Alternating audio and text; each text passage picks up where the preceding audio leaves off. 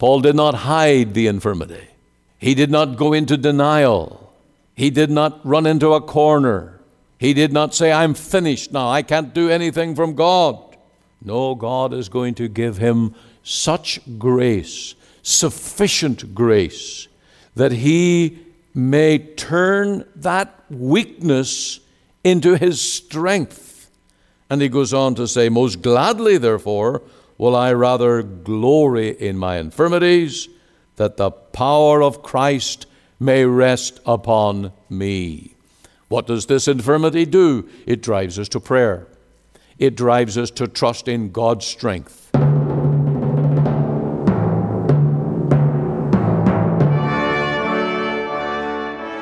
You're listening to Let the Bible Speak, the radio broadcast of our Free Presbyterian Church. This is Pastor Ian Gallagher. And today we are looking at, two things. One is euthanasia, death culture in Canada. There was a strange article in the Vancouver Sun today. This is February 6th when I'm recording this. But there was a strange article about bullying in hospice centers, where government officials are forcing the issue of providing euthanasia services. This is causing great division and fear. People who feel their calling is to provide health care are now brought into the category of providing death services. This is an absolute scandal in our society, and it is a part of the culture of death. We're going to address that at the end of the program today when we look at this matter, and so I hope that you'll stay tuned. And I'm running this article each day because it's so important, and it is the reality of where we're at in our country in Canada, and it only outlines the urgency of preaching the gospel and defending the Word of God. Now today we're turning to Hebrews chapter 4, where we're looking at the issue of Christians have a high priest too. That means that because we're a Christian, we don't lose what Old Testament Jews claimed to have their own high priest. We have one too. He's the Lord Jesus, and he's in glory praying for us. Stay tuned now as we let the Bible speak.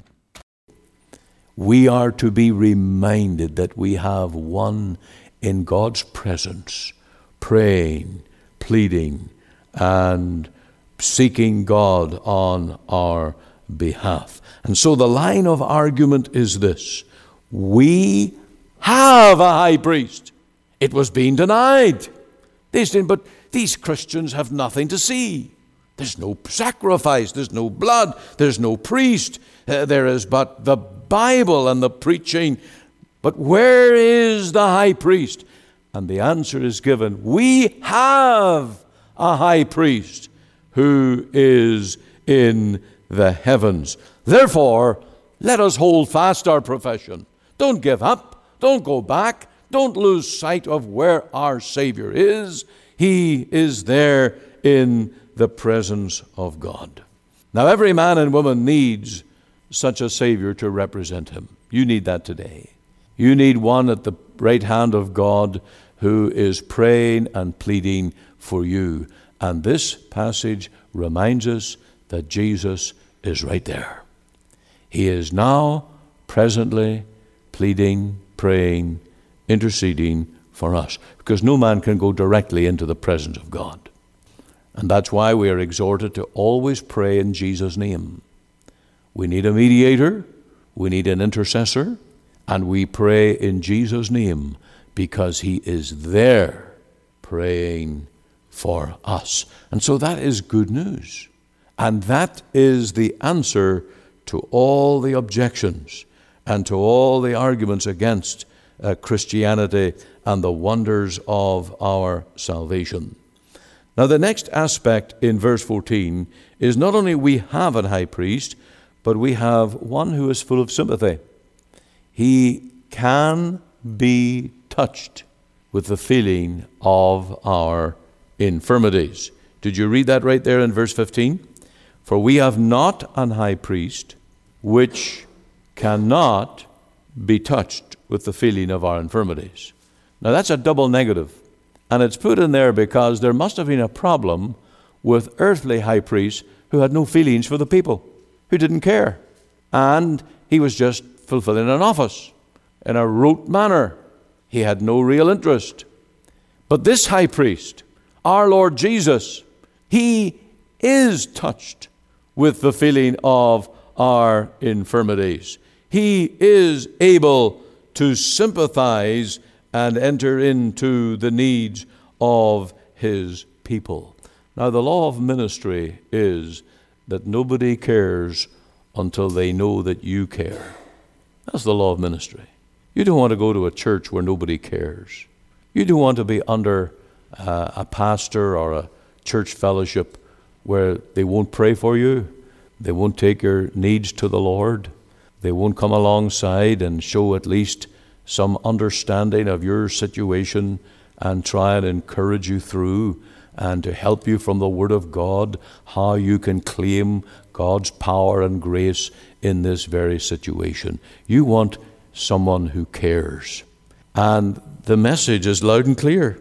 We have not an high priest who cannot be touched with the feeling of our infirmities. And truly, when we sing, "What a friend we have in Jesus, all our sins and griefs to bear, what a privilege to carry everything to God in prayer." We do have a friend. We have one who understands and who is able to sympathize. Now, if you go back to chapter 2 and the verse 18, you will see this reference to the Lord Jesus succoring or helping. For in that he himself hath suffered, being tempted, he is able to succor them that are tempted. And that comes up again in chapter 4:15, but was in all points tempted like as we are. We have a sympathizing Savior at God's right hand as our high priest praying for us, and he understands the power of temptation. Now, Christ never sinned. He never yielded to temptation. He overcame every temptation. But he understands the power and the infirmities, the weaknesses of his people. He always helps. The sympathy of the Lord Jesus runs very deep to every one of his people. He is filled with compassion and with pity. And out of his perfect human nature, the Lord Jesus meets every need and every infirmity of man. Now, every one of us struggle with infirmities. Have you ever met the perfect person who has got the perfect body, perfect health, perfect speech, perfect diction, perfect ability to explain his own walk and talk, who's got the perfect wife and the perfect children, and everything is just absolutely, totally right on for that person? No. Every one of us is burdened and inflicted with infirmities. Some of them are constitutional. Some of us people are introverts, others are extroverts. Some people are really talkative, others are so quiet. Some love to tell the story of their inner life, others shy away from expressing it at all. We feel sometimes in the company of others inadequate, self-conscious. We have problems even telling the story of our own salvation. Sometimes we lose the assurance, and other days we're full of assurance. And all of these things are the infirmities of our human constitution. Christ knows those things, and he is able to succor and able to help because he is the perfect man. He is the one in whom everything is right, and we can go to him in all our needs and in all of our cares. And then there are our physical infirmities. I don't think there's anyone here today that would say, I have perfect health. We all suffer from something. Some people with headaches, some people with stomach problems, some people that can't digest proper normal food. Their diet is awfully restricted. Other people who have ailments of many, many kinds. We have physical infirmities. Some people have been injured. Their body doesn't function the way it used to function. Some people suffer from disease, and these become weaknesses and infirmities. What is the Christian to do with his or her infirmities? Well, let's go to 2 Corinthians chapter 12 and to verse 5, and we will learn from the Apostle Paul's attitude to those infirmities of the body.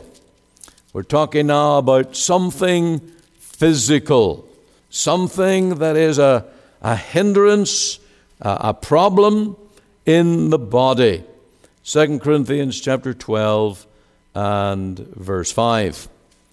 Of such an one will I glory, yet of myself I will not glory, but in my infirmities. Now, because we have context here, we begin to see what these infirmities were.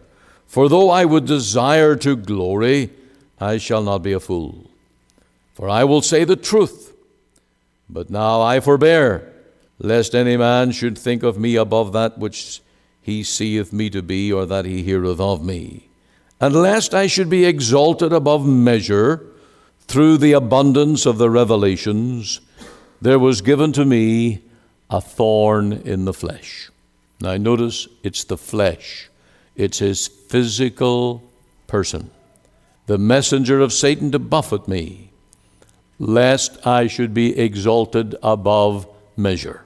And so Paul reasons, not only do I have a physical problem, but the reason God gave it to me was to deal with my pride. Lest I be puffed up because of all the abundant blessings or revelations that he received. It was given him to be a leveler, that he would not rise up in pride. And then he says in verse 8, For this thing I besought the Lord thrice, that it might depart from me. And says, I don't like this. It's not nice. I'd rather be rid of this. And so he prayed 3 times, 3 separate occasions, when he called on God to be done with this physical infirmity in the body. And here was God's answer.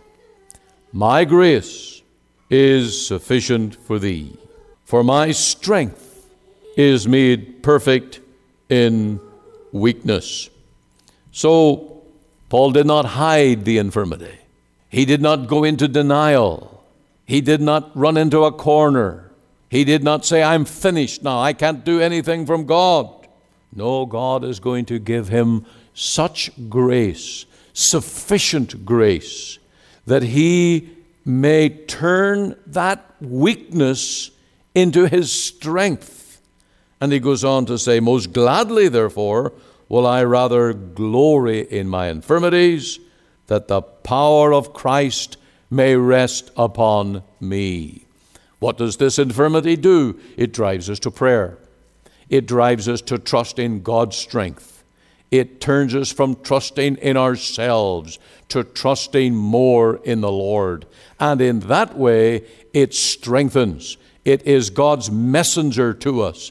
It becomes what could have been a problem, becomes a blessing.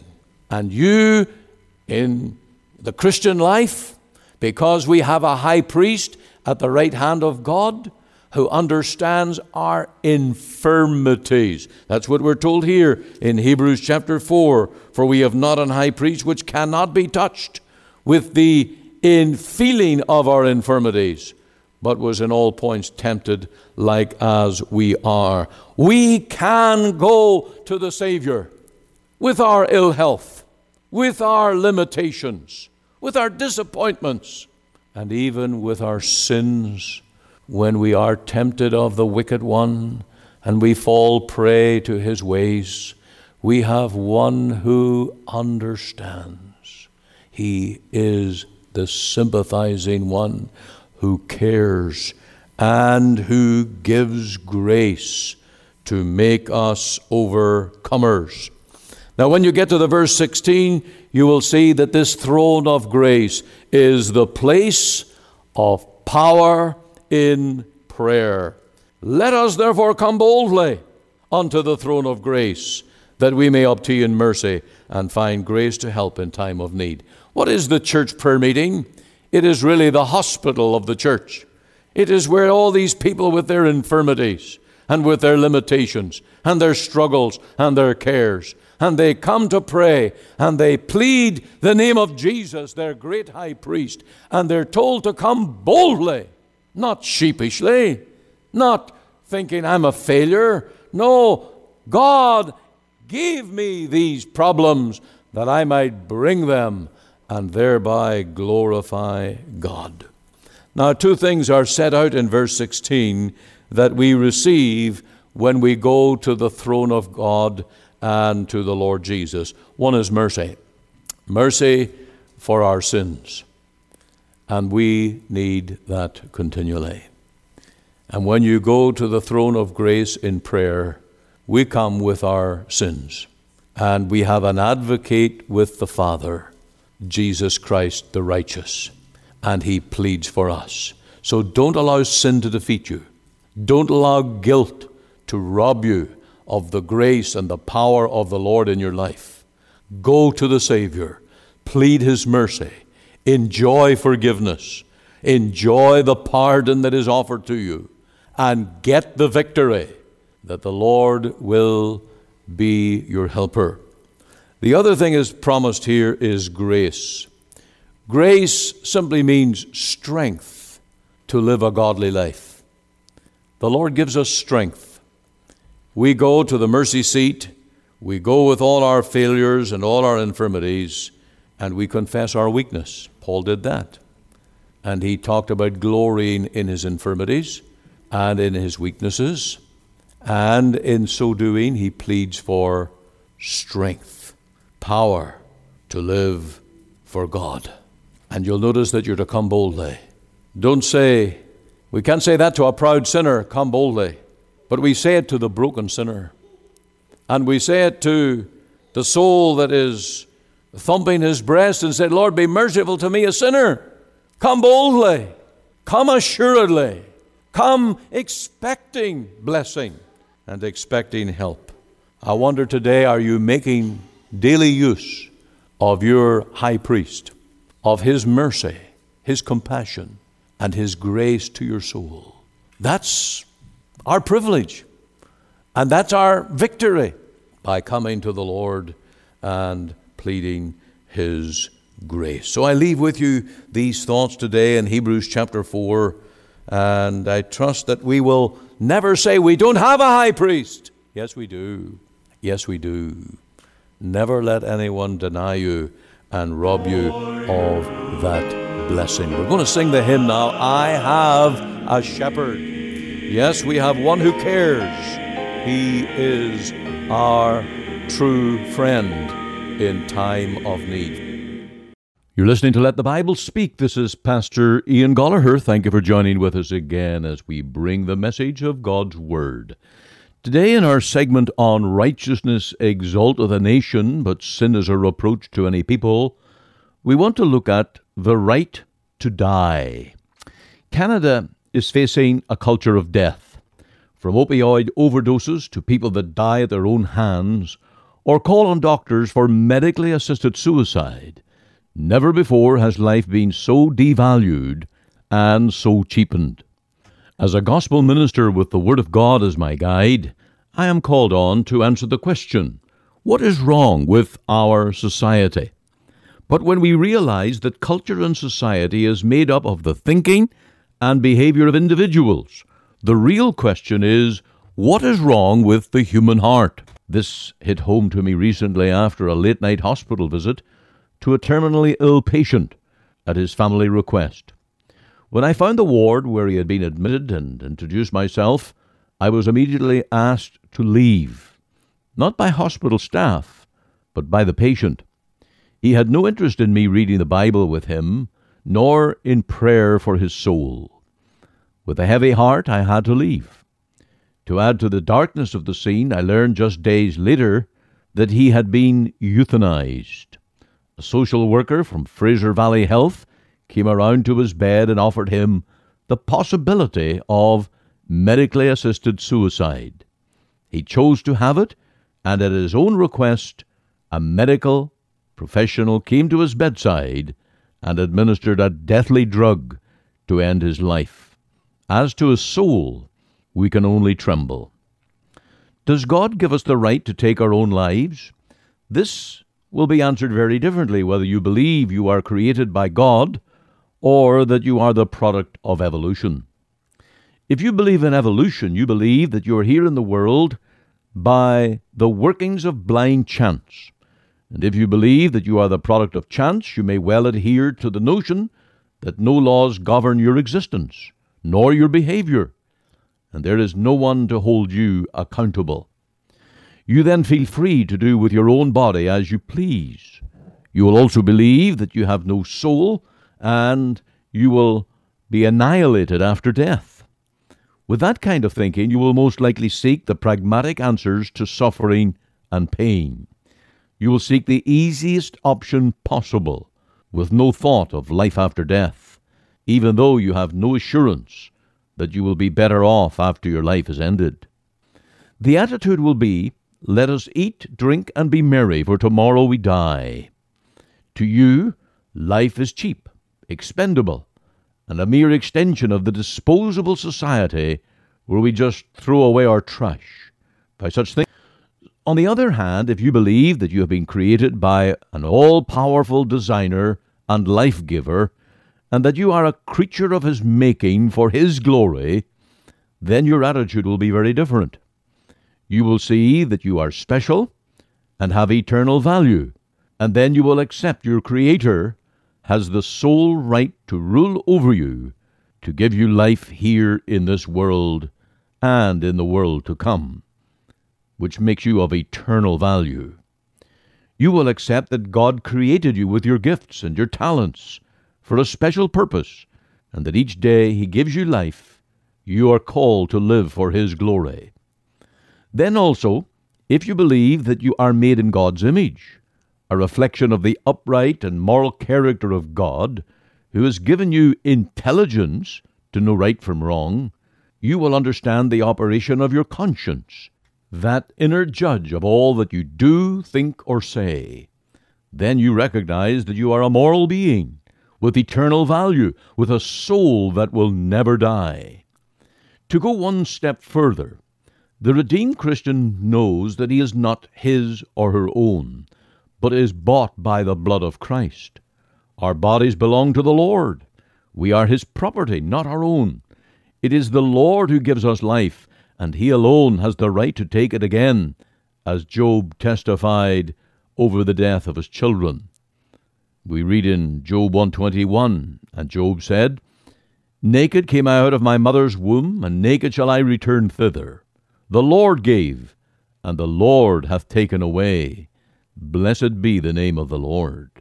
This is the conviction of all who love the God of the Bible and follow the Lord's word. Human life that is divinely created is of eternal value, and being made in God's image, we take the command of God seriously. Thou shalt not kill.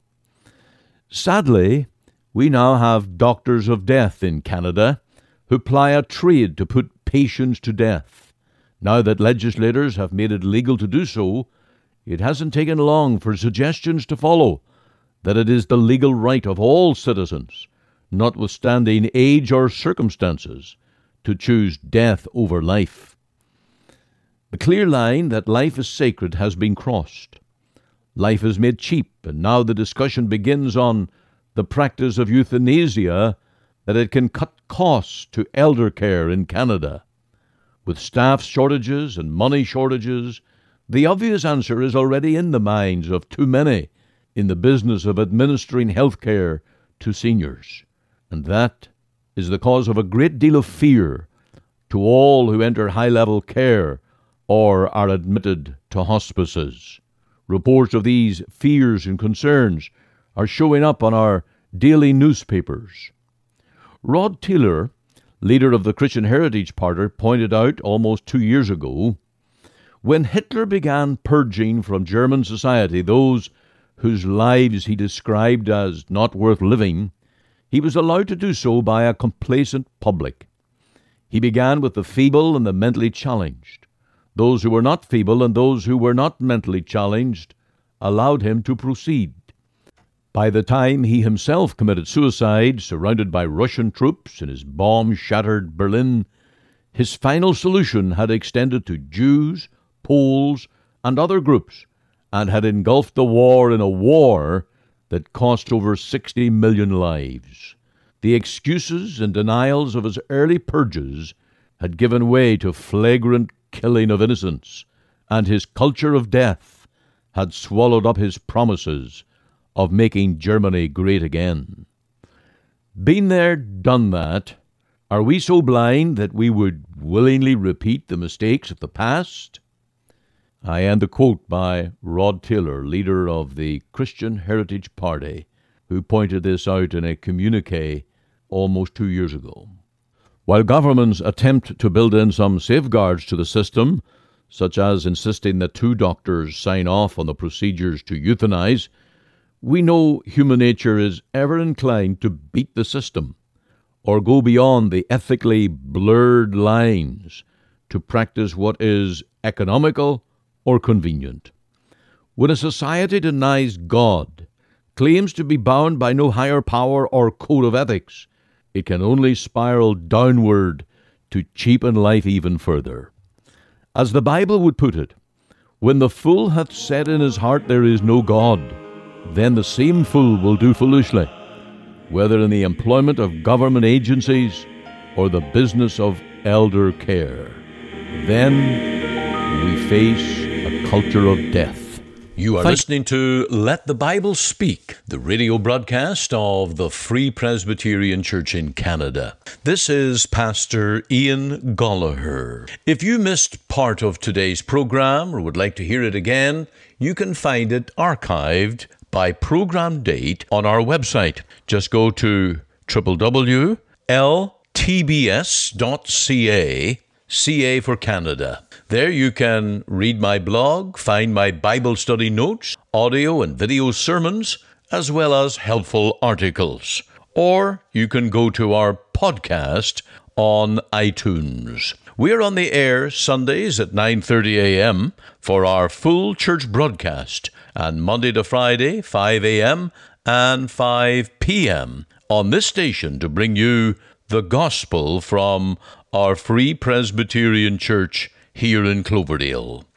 We also invite you to our church services on Sundays, 10:30 and 6 p.m. Through our website, you can listen and view to our online services at 10:30 and 6 p.m. Make it your Sunday worship. Click on the Live Now button on the home page of our website. Or if you would like to talk with me one-on-one as a pastor, please give me a call. The phone number is 604-897-2040. The mailing address is 18790 58th Avenue, Surrey, BC, V3S1M6. We're located just 2 blocks north of number 10 Highway on 188th Street. Our website again is ltbs.ca.